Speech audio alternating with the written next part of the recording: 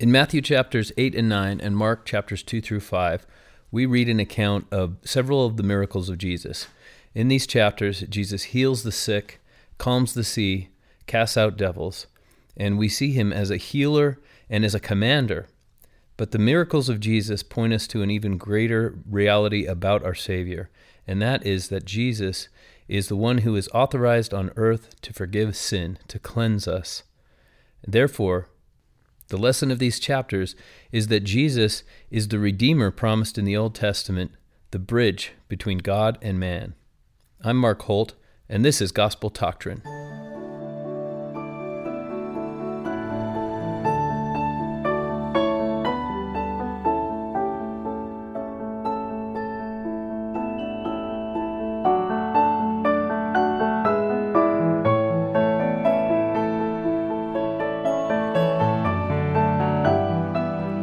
Welcome to Gospel Doctrine. This is Lesson 10, Thy Faith Hath Made Thee Whole. And I don't think there's any more quintessential lesson that we could teach about the life of the Savior and his mission than this one, because we're talking about the miracles of Jesus. Most people, when they think of Jesus and his life, these are the images that they summon. The images of Jesus walking forth among the sick and among those possessed perhaps of devils, or calming the sea. These are the passages that perhaps more powerfully than just about anything other than the stories of the crucifixion summon for us the images of the power of Jesus and what he does symbolically for us every day. A couple of questions from listeners. One is from Bill. He says, in your current podcast, I think your interpretation of one passage misses a clarification given in the Book of Mormon. I'm talking about Matthew 6, in which Christ is teaching not to worry about what to put on or what to eat, etc. You applied this to people in general. Although in 3 Nephi chapter 13, it's clear the Savior turned to his 12 disciples and addressed them in this passage, and then turned back to the multitude to continue his sermon in 3 Nephi 14. Bill, you're exactly right, and thank you so much for that clarification. That does add an additional element to it. I would add that in this particular point in Matthew, as contrasted to the Gospel of 3 Nephi, we know that Jesus, at least in the chronological, if the story of Matthew is chronological, has not yet called his 12 disciples. So when it talks about the disciples in this chapter, it seems clear that it's talking about everyone. Now, the Bible is often, these gospel accounts are often not chronological, so it is possible that Christ had already called the 12 and that he does the same thing in his mortal ministry as he does with the Nephites, that he turns to his 12, or he turns to a select group of disciples and makes it clear that he's only talking to them. So we have a contrast here between the Matthew account and the 3 Nephi account in the way that Jesus presents this specific doctrine. And the way you point that out is right on. And I would suggest that the difference in the two accounts gives us a little bit of ambiguity, that we can still ask ourselves the question, is it possible that this applies to me and not just the 12 disciples of Jesus? And if it does apply to me, again, I don't have an answer. This is one of those questions that's worth asking, that where the question is more interesting than the answer. Is it possible that this could apply to me? And if so, what would it mean? Thank you, Bill, so much for your question.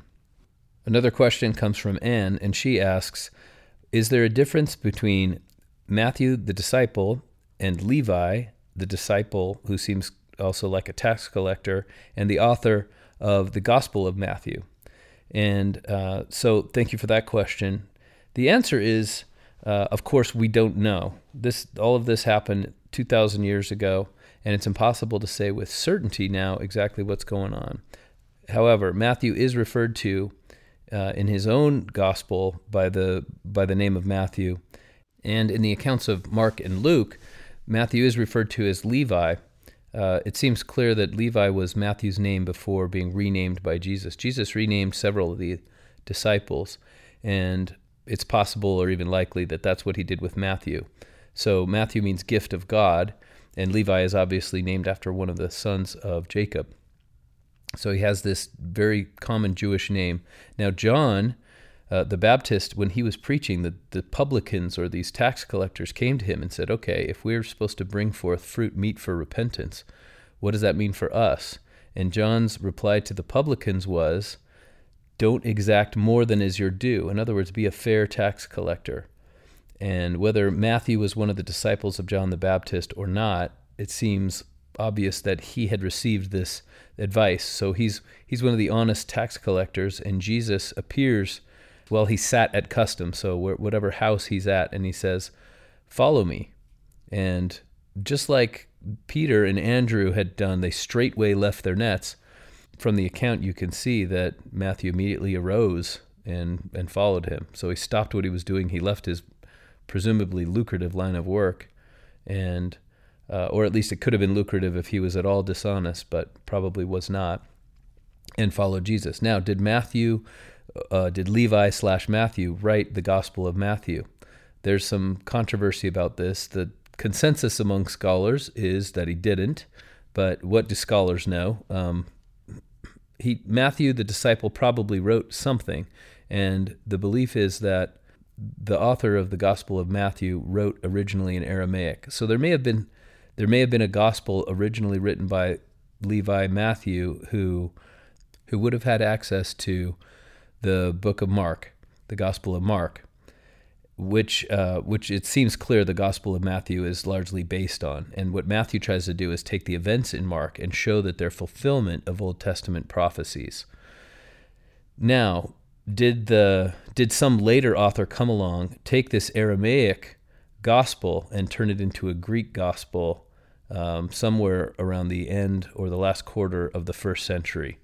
Or did he just translate it into Greek? That's unknown, but it seems from the way that the New Testament manuscripts were discovered and where they were discovered, there was a community of people following the apostle Matthew later on in the first century, somewhere near Antioch, and they were made up of largely Jews who didn't consider there to be any conflict between Judaism and Christianity. They considered them the same religion. They considered following Jesus to be an extension of Judaism, which was not very controversial just after the life of Jesus, but became more and more controversial as time went on. It became the differences between the two religions began to be more clearly defined as more Gentiles were converted without ever having worshipped God in the way that Jews did.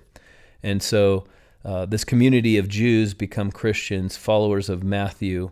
All this is sort of conjecture because you can learn a lot from where these manuscripts are found, what parts of manuscripts are present where they're found in Antioch versus Egypt versus Greece, and what they were emphasizing, what teachings were only present there, and what changes crept into those manuscripts that didn't creep in other traditions. So this is a reconstruction, but that's what we know about the Gospel of Matthew, that he may or may not have been the original author, but there is an author of Matthew who wrote his book based on Mark, trying to convince Jews that Jesus was the God of the Old Testament, and there may have been one of his followers who embellished and translated into Greek later on. I hope that answers your question. Thank you for that. If you have a question, please write to me at gt@gospeltoctrine.com. And remember, please, to give us your 5-star reviews on Facebook and on iTunes. Those help more listeners to find us, and we appreciate all of the comments and the positive reviews that we receive. I feel like noting at this point that there are only a few months out of the 4 years we study the standard works, there are only a few months that we study the Gospels. And then again, briefly in the book of 3rd Nephi, do we study the actual life of Christ? And so this is one of those times of life where rather than looking forward to what's coming or dwelling in the past, it's important to dwell in the present and realize that we have the privilege right now of studying and learning about those scriptures which deal directly with the life of Jesus. And to truly immerse yourself, take advantage of this time, truly immerse yourself in the scriptures, pray and study and learn about things that aren't just the Scriptures, read books about the Scriptures. Along those lines, some of the resources that we'll use today, I've mentioned this many times, but one of my favorite podcasts is Exploring My Strange Bible, and that in that podcast there's an extended series that deals with the book of Matthew. Lately, I've become familiar with the new book, Horizontal. This was given to me by a friend. He's in my ward, Thomas Mumford, and for many years an institute teacher, but he didn't really write this book. He arranged it. It's called Horizontal Harmony of the Four Gospels in Parallel Columns, and all it is an arrangement of the four Gospels horizontally, so you can compare. If you're reading one account of Jesus, for example, today's account of Jesus calming the Sea of Galilee, you can see what's different in each of the accounts and where it does not appear. And so you'll often see three accounts of the same story in Matthew, Mark, and Luke, and then an emptiness where John is, and then John will speak. A bunch is written in John, and then three empty columns with Matthew, Mark, and Luke. But that's a way of reading. If you want to read all the accounts of one story at once, this is a fantastic way to do it. And you can find this book, I believe, on Amazon. Brother Mumford gave me this book personally, but I highly recommend it. And he's a wonderful teacher and a good friend. Also, don't forget that in your Gospel Library app, you have free access to Jesus the Christ by James E. Talmage. And this is a sort of a narrative account of what happens in all of the Gospels with commentary, and it's presented as a story by one author rather than you having to go to each individual Gospel and collect it, and then it's reflected in a Latter-day Saint worldview. And so the doctrines are, as reflected by Jesus, are interpreted by an apostle of God. Very powerful, powerful book. If you've never read Jesus the Christ, take advantage during these few months to do that. And it's free. It's right on your tablet or your smartphone in your Gospel Library app or on LDS.org. Speaking of which, what a wonderful change was announced this week as LDS.org is changing to churchofjesuschrist.org. And when I read it, many of you don't know that my professional background originally was a programmer. So my first career was working on the internet, and so I'm intimately familiar with just how difficult it must be to change the name of a website as complicated as LDS.org.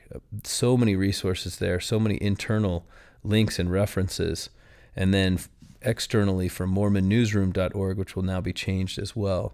So to make this change is a huge, vast undertaking, and for me, when I found it out, I was choked up because I understood how many people had gone to such great lengths to fulfill the words of a prophet who had encouraged us to use the name of the church because God will, when we do that, God will show his power.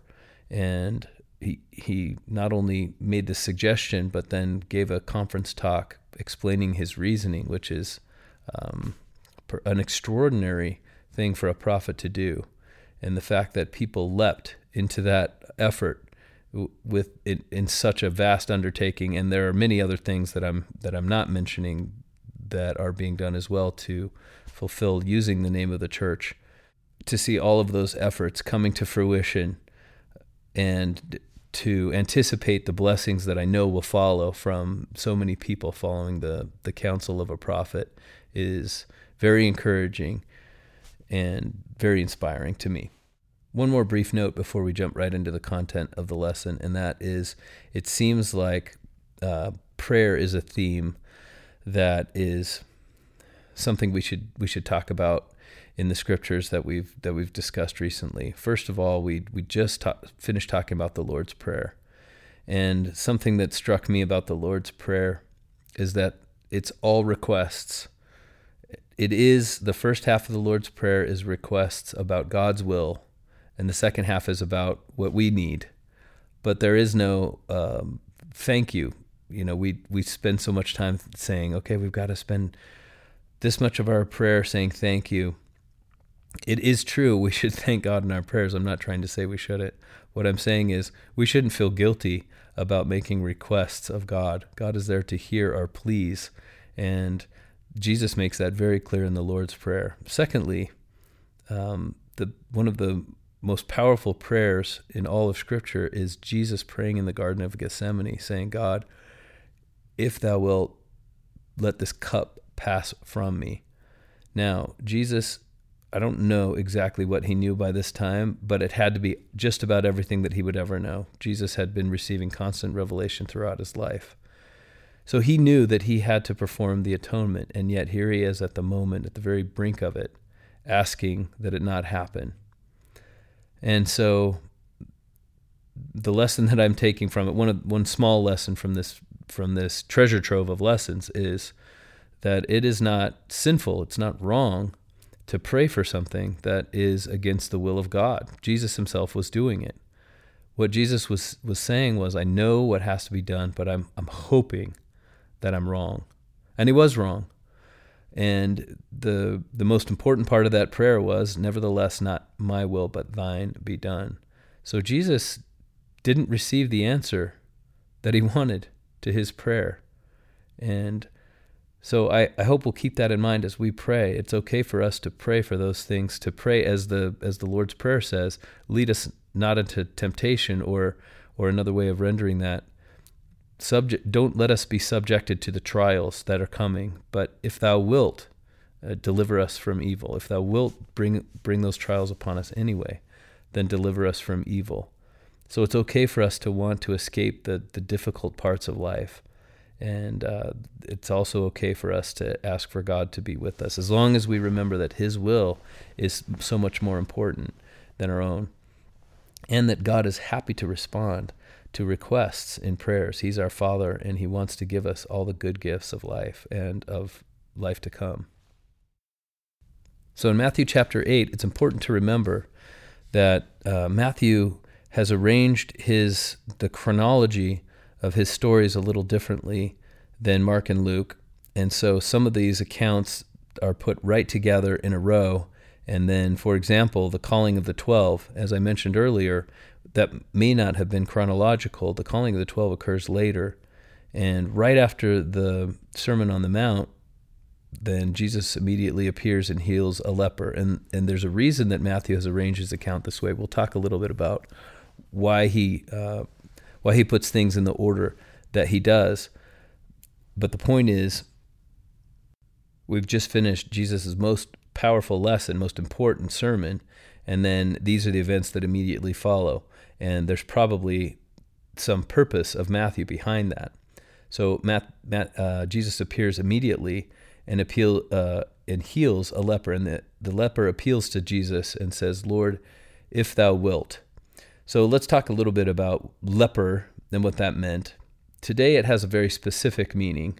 It's a horrible disease. It's a disease for which there is no cure. And just like in the case with so many other medical conditions, the terminology doesn't have an exact meaning when used in ancient manuscripts. As seems clear from the book of Leviticus, when leprosy is described, it could mean any number of mostly skin conditions.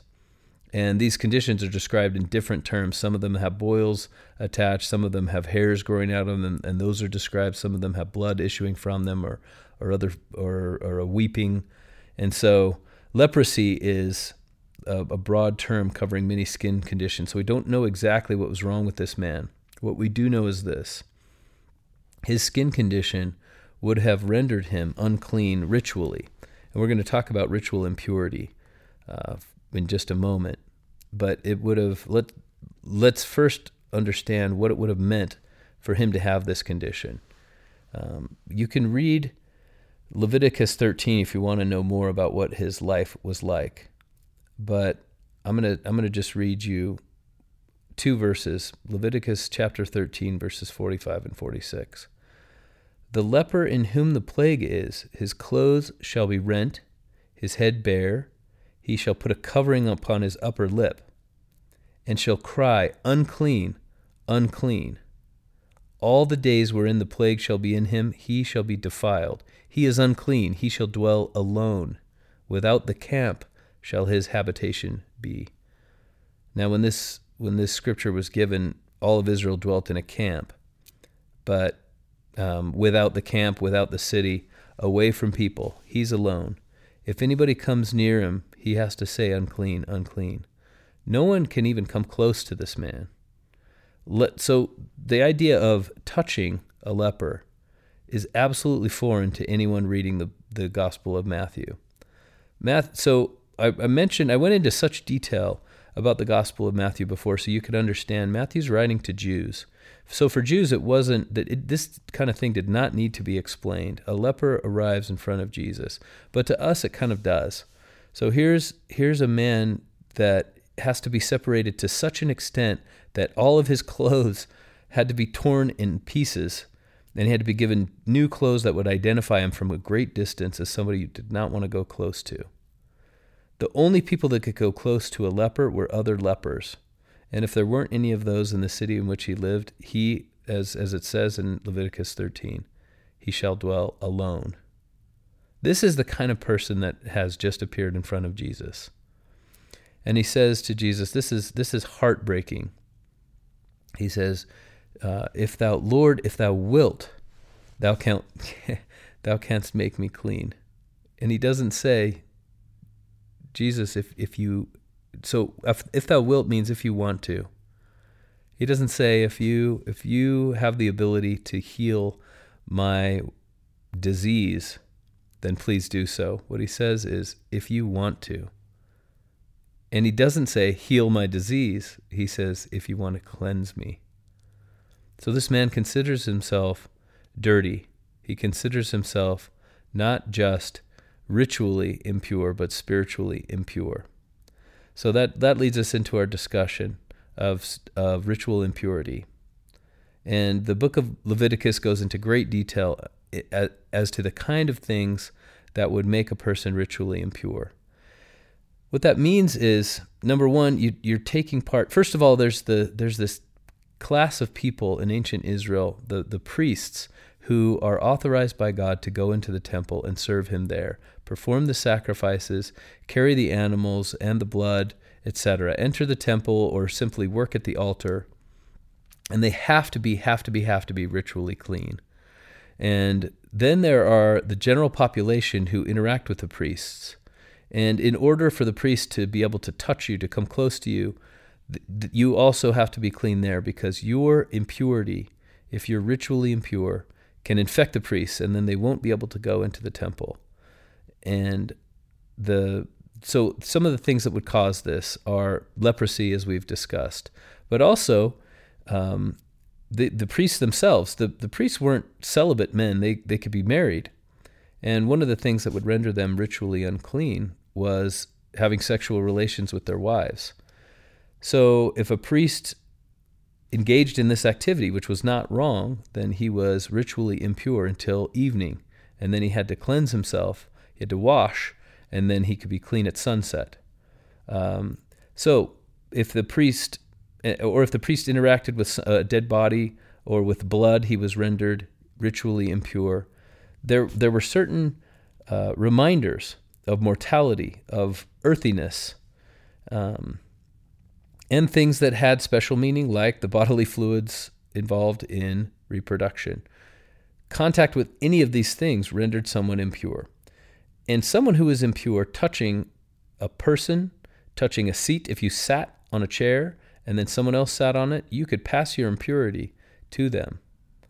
So ritual purity was very important, because the priests, when they went into the temple, they had to know that they hadn't interacted with anything that was impure. And ritual impurity was infectious, meaning if you were impure, your impurity could spread. No matter how pure the priest was, ritually speaking, he couldn't pass that to you.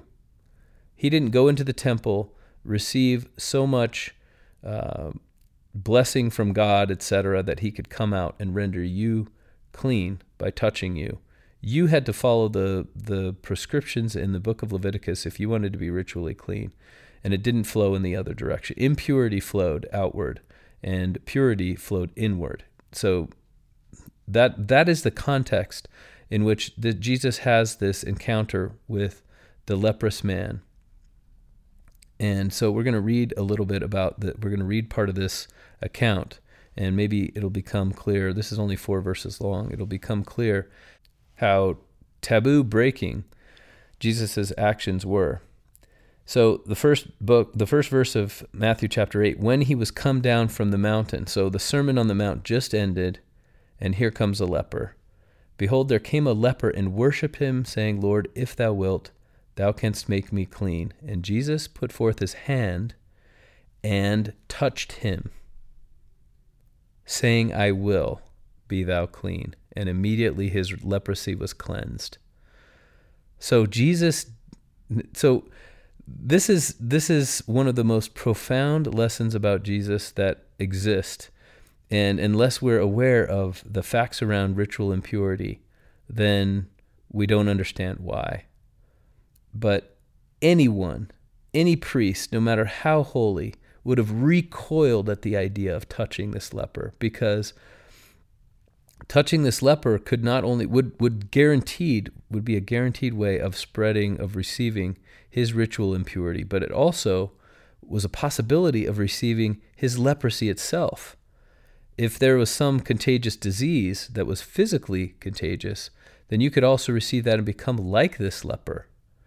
And the fact that, first of all, the leper had to have an extraordinary amount of courage to do what he did, because as the book of Leviticus says, his normal day consisted of him seeing people coming and having to shout, unclean, unclean, so that they would not come near him. But somehow he summons the courage to go unto Jesus and to say, Lord, if you're willing, if you somehow can find it in your heart to cleanse me, I know you're able to do it. And I don't know about you, but there have been many times in my life when I have thought, God, I'm not worthy to pray, let's say, or I arrive at the feet of God in prayer, and I can't ask for the blessings that I feel like I really want, because I don't feel like God really wants to give them to me. God doesn't want to listen to me right now. Who am I? Look at the terrible person that I am. Now, some of the things that cause ritual impurity, touching a dead body, for example, weren't sinful at all, and you still were ritually impure. And some of the things were sinful, and you became ritually impure. But ritual purity was not an exact analogy for sinfulness and spiritual impurity. Nevertheless, the Jews obviously saw somebody who had received leprosy as having been cursed from God. And this man fell, and the fact that you have to say unclean, unclean anytime comes near you had to reinforce that point. This man had to feel like God didn't want anything to do with him. And yet somehow he found the courage to arrive at Jesus' feet, within the reach of Jesus' arm. Now, he didn't reach out and touch Jesus, but he put himself within the length of Jesus' arm so that if Jesus chose, he could touch him. And then he had the courage to ask. And what did Jesus do? So what anyone would expect from an observant rabbi would be, no, I'm not going to touch you. You're unclean, and I have to remain pure. So now, if you've been following us for a while, you will have heard the podcast our very first Isaiah episode, when we talked about the idea of holiness. So the idea of holiness in Judaism, in ancient Judaism, is tied into this belief around ritual purity. And holiness meant something that was kept apart. So the temple, originally this tabernacle carried around in the desert, inside of which was the Ark of the Covenant, and on top of which was the imaginary mercy seat where God himself would dwell. And the Jews, whenever they moved the tabernacle, they could see the Ark of the Covenant, and they could see the place of the mercy seat. and otherwise it was covered up in the Holy of Holies. And this holiest place, in order to arrive there, you had to be free of all impurities. And so in the 6th chapter of Isaiah, we have this account, and this is what's called a throne theophany. This is the first vision of a prophet when he's originally called, and it was common during this time. Isaiah's is one of the most dramatic examples, but we also have one from Ezekiel and one from Jeremiah, and in the Book of Mormon, we have one from Lehi. The Book of Mormon begins with a throne theophany where a prophet is called into the presence of God and is surrounded by his holiness and sees all these beings, these angels or other spirits, what are called in the book of Job, the sons of God, surrounding the throne of God, worshiping God. In the case of Isaiah chapter 6, they're saying, holy, holy, holy. Now, as we remember, when something's repeated 3 times in Hebrew, it is the absolute utmost. They're saying, glory to God on high, in the highest. God is the holiest in all creation. And immediately, Isaiah's reaction is, I'm going to die. I'm in the presence of God, and look at how impure I am. And what follows is a very instructive episode that any time the idea of uncleanness comes up, you should summon this into your mind, which is one of the seraphim surrounding God, praising him, one of these angels, these powerful beings, picks up one of the coals from the incense burner and brings it over and puts it on Isaiah's lips. And to me, this summons up the words of Alma when he says, when we're brought before the judgment bar of God, we'll have a bright recollection of all our guilt. And in that moment, we will want to hide from the presence of God. So this is the reaction of Isaiah. And it's interesting because the only difference between a sinner arriving at the presence of God and then being cast out forever, and Isaiah arriving in the presence of God, having the same reaction, wanting to be separated, feeling like he's unworthy, is the humility of Isaiah saying, I'm impure, look at me, look at this people, and I need God to help me, and otherwise I'm going to perish. Then comes this coal that purifies Isaiah's lips, and from there his entire body. And Isaiah learned something so important then, which is our impurity may be infectious, right? Ritual impurity may be transmitted from one to another, but the purity of God flows in the other direction. So the purity of priests, the ritual purity, has to be maintained for each individual person. But the assumption is that even God himself can't make you pure. You have to make yourself pure. And what Jesus teaches at every turn and at several points during the chapters we're about to go through is that purity actually comes from God. We keep ourselves ritually pure, meaning it's this earthly approximation of heavenly purity, but it has nothing to do with whether God approves of us. And Jesus is saying, I'm willing to break through the barriers that you think separate you from God. I don't care about your impurity, because my purity is so great that it spreads outward from me. And when Jesus reaches out and touches this leper and says, I am willing to cleanse you. He doesn't say, I'm not capable of cleansing you, or my job is to heal your body. What he says is, I am willing. I do want to cleanse you. Be clean. And immediately his leprosy falls away from him. So his skin disease is cured. He physically heals him.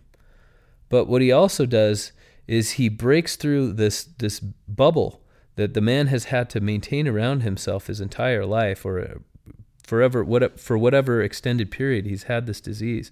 He breaks immediately through that bubble and touches his skin and says, I'm not worried about receiving your impurity. I don't care about the fact that you think you're unclean. I'm capable of making you clean. In fact, I'm going to do something for you that you could never do for yourself, which is take your uncleanness away. And this is what Jesus does again and again and again.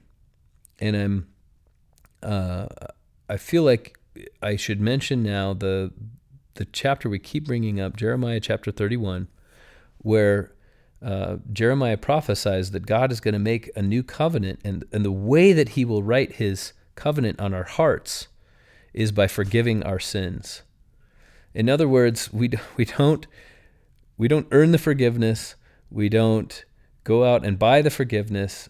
God is going to do a work in which he creates a people who are going to walk in his law, in his statutes, as he says near the end of Ezekiel 36. He's going to do it. Our obedience is actually his doing, and our holiness is his doing. And so often we feel like I'm not worthy to arrive even at the feet of God. And it took great courage for this leper to arrive at Jesus' feet and worship him. But once he did, and he was humble enough, as Isaiah was, to say, if you're willing, if you just want to, you can cleanse me. And Jesus said, I do want to. Now, we've talked about how Jesus is the temple. Matthew has pointed this out. Jesus is Israel. Jesus is the temple, in the sense that Jesus is reenacting, in his personal life, he's reenacting the history of Israel, and is pointed out, Jesus walking back into the presence of God and taking our sins with him is exactly similar to how a high priest walks into the temple, taking the blood of the lamb with him. And now we have another image of Jesus, which is Jesus is this coal which is burning in the temple. So Jesus is the temple itself. He is the Holy of Holies. And he's also the coal burning in the temple that purifies. And all of this in just 3 verses. And at the end of that account, Jesus says, tell no one, but show yourself to the priest. So the priest is going to find out the kind of man that Jesus is, but no one else. And we keep getting this admonition from Jesus, and usually followed by, but they didn't do that. They went out and showed everyone. So Jesus, a little bit later in these chapters, heals 2 blind men. And he says, please don't tell anyone. And they go out and they publish it. And that happens again and again and again.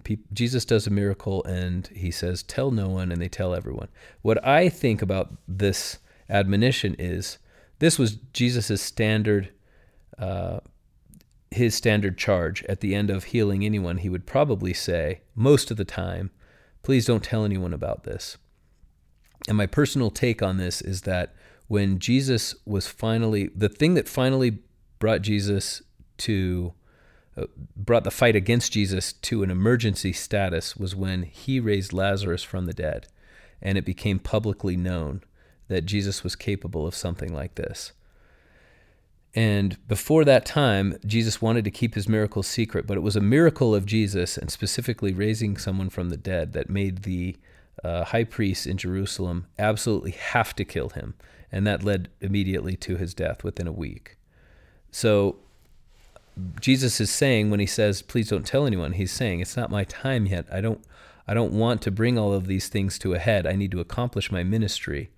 And so there were probably many people that we don't hear about in the Gospels who did receive this admonition and did not publish the miracle of Jesus. It's just the ones that didn't do that we read about, I think. So anyway, that's my personal take on how that works. And at this point, I'm not going to continue chronologically. We're going to leap forward a bit to chapter 9, because it goes thematically with what we've been talking about. So there's the woman. I want to talk now about the woman with the issue of blood. And again, in modern terms, we don't know exactly what she suffered with, but it seems likely that this was some sort of menstrual problem, that this woman was constantly issuing blood. And in Mark and Luke, we have the additional detail that she'd spent everything she had on doctors to try to heal her. So again, the idea of ritual impurity. So this is the kind of ailment which would have rendered her ritually impure. And what that would have meant was no observant Jew, no religious man would have been willing to marry her. We don't know whether she was married or not, but if she weren't when this issue of blood began, then her choices would have been limited to somebody who didn't care about being rendered ritually impure. every day. And she was ritually impure every day. For 12 years, she had never once been ritually pure. And again, we have a story of someone who's willing, in spite of what they would have perceived as personal unworthiness, and certainly a separation and loneliness, vast loneliness that we can hardly even understand, had the courage to arrive at Jesus' feet. And in her case, she didn't even want to gain Jesus' notice. She just said within herself, she thought, if I can just touch, now what we have translated as the hem of his garment, and then I will be made whole. And that's what happens. She arrives at Jesus's in Jesus's vicinity. Jesus is on his way to perform another miracle, and she touches his clothing, and immediately she knows that she's been healed. So we're going to talk about this for a minute. First of all, the surface story is amazing. She just and the way that we would read it as a modern reader would be, all she had to do was touch the hem, the outermost bit, just anything having to do with Jesus, and she was healed. And that's a powerful message. But there's more that we could take from this if we understand a little bit more about the culture. First of all, the word that's translated as hem is tzitzit, which is an Old Testament. The Greek word that's translated as hem is krespedon, which is a border or a tassel, and the Old Testament equivalent is the tzitzit, and that is a statutory decoration that is actually in the book of Deuteronomy, among other places, that this tassel would be created in the borders of a garment so that we could always remember the Torah. So Jesus, as an observant Jew, now he actually criticized the Pharisees for making these things so visible that it was obvious to everyone how spiritual they were. There are few things that Jesus criticized more often than trying to appear to be spiritual where there was no depth of belief and where there was no humility underneath. That is probably the thing that Jesus criticized the absolute most and had the least patience for, and the thing that angered him the most. But nevertheless, would Jesus have had these tassels on the corners of his garment? Yes, probably. So it seems likely to assume. Now, the part of this assumption is that what modern Jews do today is, in some degree, unchanged from what Jews did 2,000 years ago. That assumption is probably not 100% true. Nevertheless, the fact that this is mandated in the Torah makes it likely that there was some similar practice. So if you look at an ultra-Orthodox especially, but even Orthodox Jews will have visible tassels on the four corners of where their shirt hangs down. And you can see those coming out. And these have a specific form depending on what rabbinical tradition that particular Jew chooses to believe, how the knots are intricately tied to in some cases represent the 613 commandments of the Torah, etc.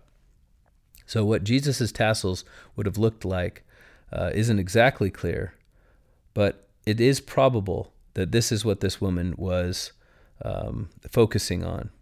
So now what we have is her saying, instead, I'm just going to touch the outermost piece of his clothing and that'll be enough. Another possibility is that she said, I'm going to lay hold on this proof of this man's belief. And while the word hem may not have been accurately rendered, I think the word garment is perfectly appropriate. What she did was she laid hold on that part of Jesus' garment, the mark on his garment that reminded him of his covenants and of the commandments. And in that perspective, we see exactly what this woman thought was, if I can just gain a small piece, just come in contact with the smallest piece of the holiness, again, that word, holiness of this man. She believed, and perhaps she got the idea from the book of Isaiah, perhaps it came from somewhere else, perhaps it came from the Spirit. She believed that the holiness of Jesus was enough, that rather than her uncleanness infecting him, his holiness would be enough, would be contagious enough to infect her and cleanse her. And just touching it was enough to do exactly that. Physically first. Physically was the way in which she became aware of it. But spiritually for all of us. And Jesus, now then something interesting happens that we don't read about in Matthew, but we do read about in Mark and Luke. And this is where I benefit from this horizontal harmony of the four Gospels. You can see that these things written in 4 columns straight across, so you can just look to the side and see that in one of the other accounts it's treated a bit differently. And so in Mark and Luke, Jesus notices that virtue, as it's called, is gone out of him. Well, and here's another resource that I want to talk about every so often, and that's BibleHub.com. If you're reading the scripture on BibleHub, it used to be when I was in college, for example, and I thought, oh, how does this guy know? In a Sunday school lesson, somebody mentions the Greek or the Hebrew, and I thought, how does this guy know? How does this woman know what the Greek word is? That's so cool. They must really be learned. And now it's so fast. If you're on BibleHub.com, you can be reading that verse with Greek and English side by side within 10 seconds if somebody mentions a verse in the Bible. And so it's so powerful. It's so wonderful to have this resource at your fingertips. So you have Bible.com pulled up on your phone or on your tablet, and then you just click the number of the verse, and then you click up in the navigation, you click the Greek or the GRK, and it takes you to that verse in Greek, and then you click on the Greek word, and then if you click on the link to Strong's Concordance, you can see everywhere that word is used in the New Testament and all of the different shades of meaning that it has. And so in this case, the word virtue is from dynamin, which obviously we'll recognize as the root of the word dynamo. It means, instead of virtue, it means actually power. And if we click into the Strong's Concordance, we learn that it's the power that something has by virtue of its nature. And it's not just good things that can have power, it's also sin. Sin can exert its power over us by virtue of its nature to corrupt us.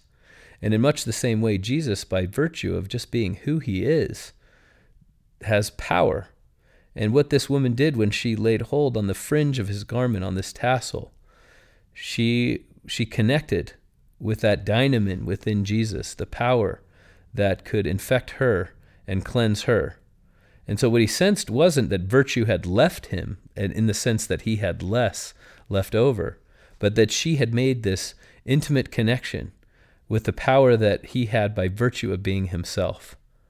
And that power was the power to cleanse. All she had to do was arrive at his feet, much as this leper had, with the courage to say, I'm unclean, but I know, and I'm totally incapable of solving this problem myself. This is not the kind of problem that is within the realm of my power to heal, to resolve. And so the only thing I can do, this is what I've been praying for. Jesus is now he's finally come in my neighborhood. I'm gonna do whatever it takes to be there on the day that he walks by, and I'm gonna touch the hem of his garment. I'm gonna grab that tassel. I'm going to connect in whatever way possible with the reminder that Jesus has of his covenants. And in that way, I'm going to tap into the power that exists in him by nature of him being who he is. And that power instantly cleanses me. She knew that. She knew it. She had to know it because she sacrificed to be there. Another question that comes into my mind as I read this passage is, how do we know what happened to this woman? How do we know what she thought? How do we know when she knew she was cleansed? And there's only a couple of possibilities. One is that immediately after it happened, one of the disciples said, hey, now wait a minute. They asked Jesus at the time, he said, wait, who touched me? And they said, what do you mean, Jesus? Ever look around you? You're in the middle of a crowd. What do you mean, who touched you? And he looks back and he sees this woman. And he says, thy faith hath made thee whole. This is where the title of the lesson comes from. And then one of the disciples immediately realized something significant had happened and went back and interviewed the woman. What I think is more likely is the second possibility, that this woman then became a follower of Jesus and became known for being such. And so when the Gospels were being written, anybody doing research would have gone to the areas where Jesus taught, and they would have said, who had experiences with Jesus? Tell me about him.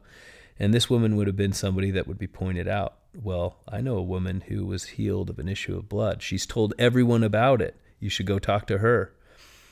And so she became, in that moment, a disciple of Jesus. Jesus changed not only her present, but he changed her future. Her whole life then was, and this is me imagining and speculating, but I think it's interesting to think about. Her whole life then became a testimony to the healing power of Jesus. And anybody wanting to know about Jesus, all they had to do was talk to her. And she could tell them, oh yeah, I had given everything to try to resolve this problem myself. And I had gone to doctor after doctor, and it was impossible for me. I had reached the limit of what I knew how to do and given up. And in 1 second, Jesus changed all that and transformed it and turned it around.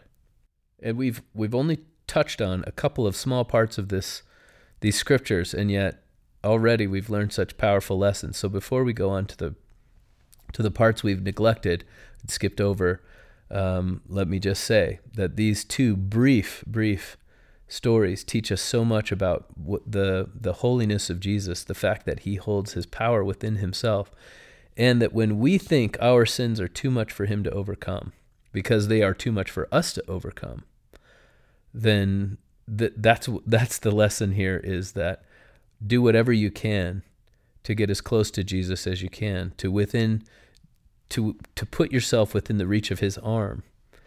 And then if you think that he's not going to reach out and touch you, you're so wrong. That's not the way Jesus thinks. He doesn't think that your impurity is going to spread to him. He knows that his purity, he is the coal on the altar of the temple. He knows his purity is enough to cleanse you. But the one thing he can't do is cleanse you against your will. It's the people who ask, it's the people who reach out and hold that tassel that he can cleanse. So have that belief. Know that you say, Jesus, if you're willing, if you want to, you can cleanse me. That he will reply, I do want to. That's what I'm here for. That's why I was born. Okay, one of the amazing stories about Jesus is this Roman centurion who arrives. And without reading it, this is the next thing that happens in Matthew chapter 8. But he says, Jesus, I have a servant who's sick. And Jesus says, all right, I'll come to him. And the Roman centurion says, no, I'm not worthy that you should come into my house, but I know how authority works. I'm a lord over small things, and I understand that you're a lord over great things. When I command, it gets done whether I'm there or not. In fact, that's the way that my authority works, is I tell people to do things. I don't do them myself. And so I recognize in you that kind of power, except over much greater things. And so what I'm asking you to do is not come to my house and heal my servant, is just say that it gets done, and I know it will be. So that's kind of the essence of what this centurion says to Jesus. And Jesus says, I haven't seen this much faith in all of Israel. And the reason he says that is not that the man believes Jesus can heal him or say the words. The reason Jesus says that is this Roman centurion has recognized something that no Jew has recognized yet, which is when Jesus exercises his authority, when he commands these devils to come out of someone, when he commands a disease to be made right, he is exercising authority over the very elements themselves. This Roman centurion has recognized that Jesus is God, and he has said as much. I don't need you to go anywhere. I just need you to say the words, and I know it will be done. No matter how far away it is, I know my servant will be just fine. And Jesus says, you've recognized something very important. The reason this is an interesting story is immediately thereafter, not immediately, but within a few verses, Jesus gets into a ship, and he's on the water, sleeping in the boat, and a great storm arises. And this is in the middle of the Sea of Galilee, which is the intersection between two different climates. And so there can be violent storms. And these fishing boats, if you ever go to Israel, there's a museum where you could see a first century fishing boat. It is not a big boat. It's the size of a boat that you might go water skiing in, maybe twice that size. So it's twice as long, a little bit deeper, and it's meant to hold a large amount of fish, but not so big that you wouldn't be worried about waves coming over the side. And in those days, waves coming over the side weren't the kind of thing that would scare you a little bit, but you could be towed to shore, whatever, your boat's going to float. That when your boat capsizes, you don't have a bilge pump. You're going to be dead. You're going to die. And Jesus is sleeping in the middle of this storm where the waves are lapping over the side of the boat. Jesus is sleeping, and his disciples are worried. They're trying to get the sails to pull him to land as quickly as possible, but they're worried that they aren't going to survive the night. And finally, they wake Jesus up and says, "Why don't you care that we're going to die?" And Jesus says something similar to what he says to Peter when he tries to walk on water. He says, "O ye of little faith." And when we talk about that episode of Walking on Water, we'll discuss that gentle rebuke. But what we're talking about now is Jesus' authority to command. So Jesus arises and he says, "Peace, be still." And immediately the storm ends, and they arrive where they're going. And the disciples say that to themselves, "What manner of man is this?" So it's an interesting question, because man does not command and the storm ends. Man does not command and the waves cease. But that is what Jesus does. So the question is not, what kind of man is this? What they're saying is, how can a man do this? Jesus must be more. By implication, they're saying Jesus must be more than a man. Jesus is more than a man. They're realizing what this Roman centurion already knew. And so these two, somebody who's not a Jew and these observant Jews, Jesus' close disciples, are put into close contrast, where one knew something. He'd recognized it just from perhaps not even ever meeting Jesus, just from the legends about him. And these others had been with Jesus. They believed as he believed and had not recognized it. So very interesting contrast.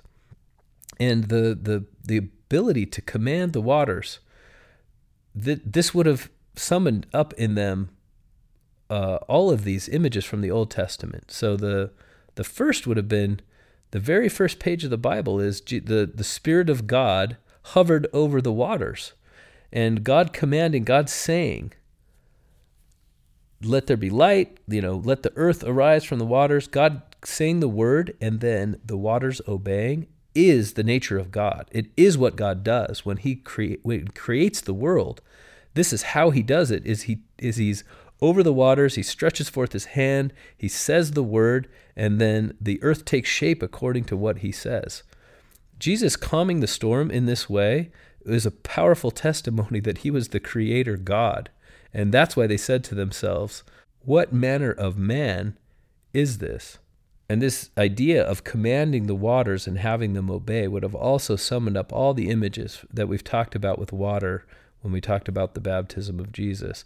Crossing through the Red Sea on dry ground, crossing through the River Jordan, but also from I believe it's the 11th chapter of Isaiah, when Isaiah prophesies that Israel will be led back into the promised land and all of the rivers will dry up and God will command and it will dry up.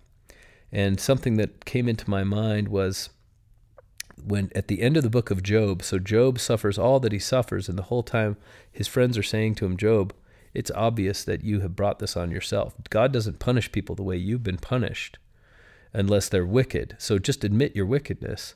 And Job is saying, "No, I'm not wicked. I know I've been righteous, but I want God to account for what he's done to me. I want God to explain why, being righteous, I have been tormented so much." And God at the end of the book of Job says, "Job, let me show you a few things. Here is the vast extent of my creations." And as sort of the exclamation point on all that God shows Job is the seas themselves and the depths of the sea and this legendary monster Leviathan that lives in the depths. And the Hebrews saw the sea as something so wild and dangerous and unpredictable, this turbulent force that if in the blink of an eye, in a heartbeat, you could be sucked under and never seen again. So the sea was something that only God could command. And the idea that a man would stretch forth his hand and have power over the sea, that's God's realm. This is God's proof of how powerful he is he says to Job, I command the sea. Look, I'm not just the person that commands all these other things, that creates all of the creations that I've shown you, but I also command the sea. And that was the icing on the cake, where Job said, oh my gosh, who am I? I've been questioning God himself, when he saw that God was testifying about his ability to stretch forth his hand and command the sea. So that's how powerful this is, and that's why so we now know why Matthew has arranged things in the order that he's arranged them. They may or may not have happened chronologically this way, but thematically they're joined as a testimony that Jesus is God, and Jesus' purity is as infectious as the purity of the God of Isaiah chapter 6, that took this coal from the altar and cleansed Isaiah's lips. So these two, again, we see from Matthew this powerful witness, not only by the words that he says, but the order in which he puts his testimonies, that Jesus is Yahweh. He's the God of the Old Testament. It's so clear in every chapter of Matthew that that's what he's testifying to. Now, just a couple of more episodes we'll go into. And this is something that I hope you'll read this passage in Jesus the Christ to learn a little more about it. But Jesus, when he calls Matthew, he says, follow me. Matthew immediately rises up, and then he hosts Jesus that night in his home, and he feeds him dinner. And to this dinner come all of the other publicans. I mean, Matthew can't have friends among normal Jews because publicans are so hated. And it's so interesting that in this dinner would also come a lot of sinners. Now, it's implied that, and it's implied in other places, that the group publicans and sinners includes all kinds of people that have terrible sins. They're not just people who the Pharisees see as sinners. They're actual sinners. And so this would have included sex workers. It would have included people who steal. It would have included some real sinners, criminals. And that should tell you how hated the publicans were, that the publicans are willing to invite into their home those people who are not only spiritually, but physically or ritually impure, because that ritual impurity would have spread to them. And so they're willing to have this dinner. All the publicans are willing, even though some of them, like Matthew, may have been observant Jews, they're willing to spend their time among sinners because they themselves are also outcast. And as we learned in the Sermon on the Mount, these are the people of whom the kingdom is going to be built. It's not people who are perfect. It's people who are poor in heart. It's those people who are meek. They've been cast out. It's exactly those people who have the opposite attitude from the Pharisees, which is, look at me. I am the person who I fast twice in the week. I pay tithes of all that I possess. I'm so grateful that I'm not as other men, or even as this publican, or even as this man sinning, right? You may remember the story that Jesus tells of two men that go to church, and one who prays this, and the other one who sits in the back and says, God be merciful unto me, a sinner. This is probably the biggest lesson that Jesus teaches. He sends his disciples forth, and the lesson that they're teaching, every time whatever Jesus is preaching is mentioned, he talks about the kingdom. And that is a reference back to the Beatitudes, because that's when Jesus was teaching the good news of the kingdom. He's saying, here are the people, here are the subjects of the kingdom, those who have been cast out. It's not something you have to strive for. It's basically a status that is inflicted upon you. You feel low down because you recognize that you can't do everything that you should do. You are not equal to the task of living up to the commandments of God. And maybe it's been driven home to you in such a way that you're a leper, or that other people have cast you out. Or maybe you've tried and you've spent all your money on physicians and you just can't do it. But those are the people of whom the kingdom will be comprised. And so here he is having this dinner, and something so wonderful happens. The Pharisees and scribes say, "Why is your master, if he knows so much, why is he spending so much time around publicans and sinners?" And Jesus says, "Go. Those who are sick are the only ones who need a doctor, not the people who are well. But go ye and learn what that meaneth. I will have mercy and not sacrifice." This is a reference to the book of Hosea. "For I am not come to call the righteous, but sinners to repentance." Now there is no doubt that Jesus is not calling, he's not sincerely calling the scribes and Pharisees righteous. What he's doing is he's pointing out in a satirical way their perception of themselves as righteous. And this is made clear in Jesus the Christ. It's made clear in C.S. Lewis. What Jesus is saying is, I can't help people who don't recognize their unrighteousness.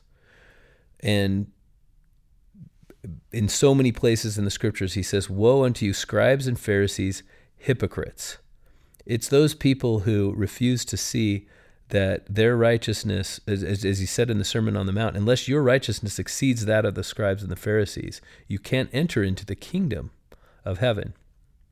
So what he's saying here is the fact that you think you're righteous means that I can't call you to repentance, and therefore this healing power that I have, this dynamin, it can't exert its virtue. No virtue can't go out of me into you, because you don't arrive at my feet and you don't lay hold of the tassel on my garment. You don't ask me, Lord, if you want to, you can make me clean.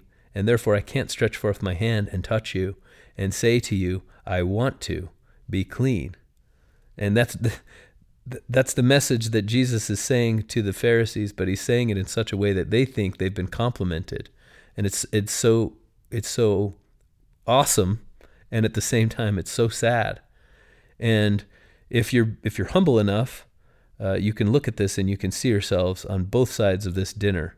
You can see yourself in one of these publicans and sinners that's eating with Jesus, but also hopefully you can see yourself in the scribes and Pharisees who have such hypocrisy about other people's righteousness and level of sin.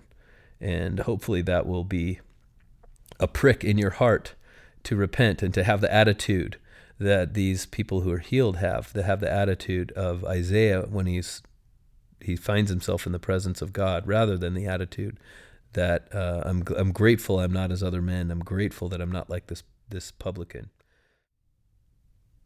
Now, the ultimate manifestation of the Savior's willingness to reach out is when he reaches the home of Jairus. So he's on the way to Jairus' home when the woman with the issue of blood touches his garment, and then he arrives in Jairus' home. He has everyone wait outside, and part of the reason that he doesn't want it to be known what he's about to do is we find out when Jesus raises Lazarus from the dead, because that act of raising someone from the dead is so undeniable that it invites the hostility, the murderous hostility of all of the chief priests and Jews. So he's about to raise Jairus' daughter from the dead.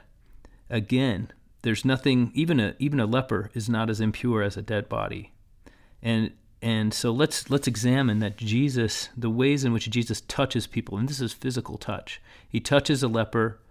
He touches Peter's mother-in-law who's sick and lying down. A woman touches the hem of his garment. He touches the eyes of the blind and opens them up. And here he touches this girl and says, "Daughter, arise." And so Jesus reaches into our impurities, and his power is such that the nature of him being who he is such that it pulls us out of our impurities, even death.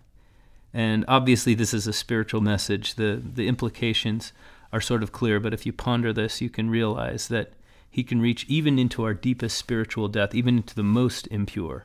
And he's not worried about him becoming impure. Jesus never thinks about that. And so when we arrive at the throne of God to say our prayer for petition for forgiveness, we often think that we're not worthy to offer this and that God is separated himself from us. But what we see here in these chapters is that people just need to arrive in front of Jesus. There's an interesting talk that has been going around social media the last couple of weeks. And it's by Elder Corbridge, who also used to be in my ward. And he is an amazing speaker and a very profound thinker. And this talk is called Stand Forever. And he talks about the many ways in which modern creation, just all creation, is a miracle. He talks about how we look around and we think that certain things would be a miracle.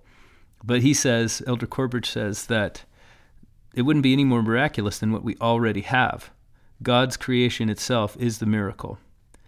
And the reason I bring this up is, I recommend that talk to you, but the reason I bring this up is Jesus uses the performance of miracles in Matthew as proof that he's willing and able to forgive sin. And so if what Elder Corbridge says is true, that all creation is a miracle, then what we most need in our lives, let's face it, is evidence that God cares about us. Not that God can forgive sin, but as this leper felt, that God's willing to forgive sin.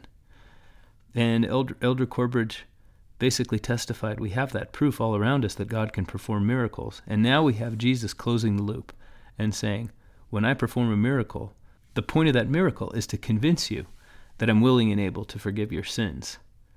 And then he forgives them. So we can look all around us, and by this logic, we can know that we are good enough for God. We can arrive at his throne. We can fall at his feet, worship him, ask for forgiveness, and Jesus will reach into our impurity and pull us out of it. Now, I wish we had time to talk about there's an important lesson that Jesus teaches when he talks about the new bottles and the new clothing. You don't patch a new garment or an old garment with new cloth, and you don't put new wine in old bottles. It's a powerful testimony of the need for the New Testament. And I wish we had time to talk about that, but it was important enough to me to take all of our time to talk about what we have done. And the final episode I want to go into is this man with the palsy that's brought unto Jesus. And in the book of Matthew, it doesn't really talk about the exact way in which this man is brought unto him. But in Mark, we read that he's lowered through the roof. And it's such a wonderful story because these friends of this man with the palsy, they love him so much that they will not stop at anything to get him to Jesus. And I think that's such a powerful lesson. They know that Jesus has the healing touch that he needs. And when they get to the door and there's just such a oppressive crowd that they can't get this friend of theirs through the crowd, through the door, in through the room, all the way to the feet of Jesus so that he can heal him. And this guy with the palsy is incapable of pressing his way through. But his friends are so determined that he come unto Jesus that they carry him onto the roof and lower him down so that he's at the feet of the Savior. And then the first thing Jesus says, so that's one lesson, and that's an amazing lesson. And then the first thing Jesus says is, "Son, thy sins be forgiven thee." So Jesus, again, somebody has arrived at his feet, and he says, and please go back and read Jeremiah 31 again, 31 through 34. That's chapter 31, verse 31 through 34.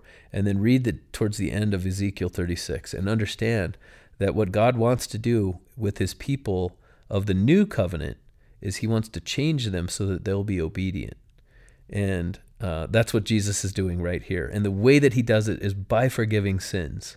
So this is Jesus, again, fulfilling such a powerful promise in the Old Testament. And the first thing he says is, "Son, thy sins be forgiven thee." And all of the scribes are saying, "Oh, blah, blah, blah, blah. Who has, what blasphemy is this? Who has power to forgive sins but God only?" So right there, the fact that Matthew includes that question tells you that Matthew is again testifying to who Jesus is. Who has power to forgive sins but God only? And Jesus knows what they're saying, and he says, I want you to understand just how important what my work is doing. I want you to know who I am. And so I'm going to ask you, what's harder, to forgive sin or to just say the word and this man is healed? And he gives them a moment to think about that. And they're thinking, well, I don't know. It seems like they're both equally hard, or maybe one's harder than the other. We don't quite get the answer. And then Jesus says, I want you to know I have the power to forgive sin. I want you to understand, number one, that you can be forgiven. Number two, I want you to know who I am. And number three, I want you to understand that God wants to forgive you. And so I'm going to testify of all of these things. I've already told this man he's forgiven, and now I'm going to show you that what my forgiveness that I just gave him was real. It wasn't just me saying the words. It was me actually forgiving those sins. And the way I'm going to show you is by healing his illness. But healing his illness was not the point. Forgiving the sins was the point. God saying, here's a person in front of me, here's my child, he's arrived at my feet, you've done the hard part, your sins are forgiven. The hard part is just getting here.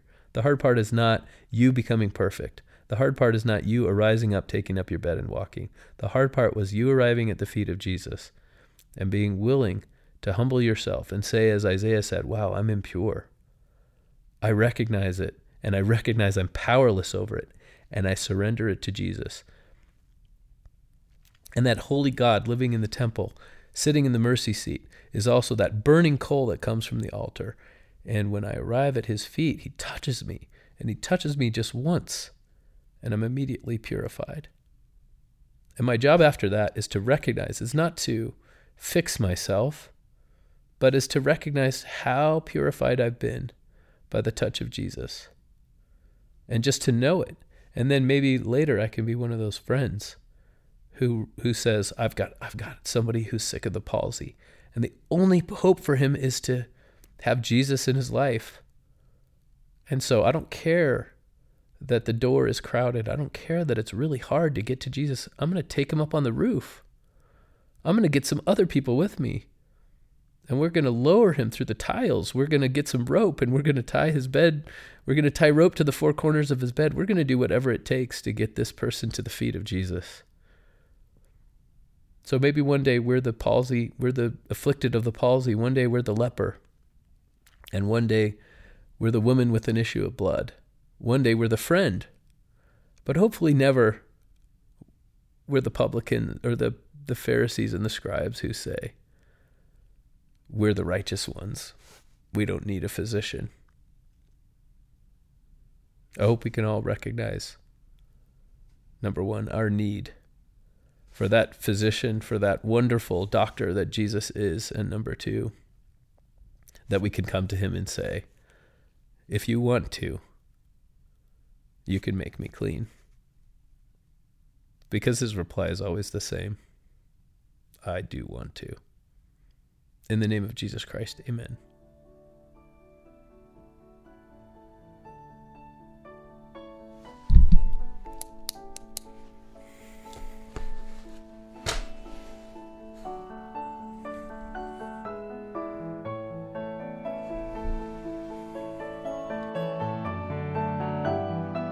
This has been Gospel Doctrine, a nonprofit podcast hosted and produced by Mark Holt with bumper music by Kendra Lowe. Gospel Doctrine is not affiliated with nor endorsed by The Church of Jesus Christ of Latter-day Saints.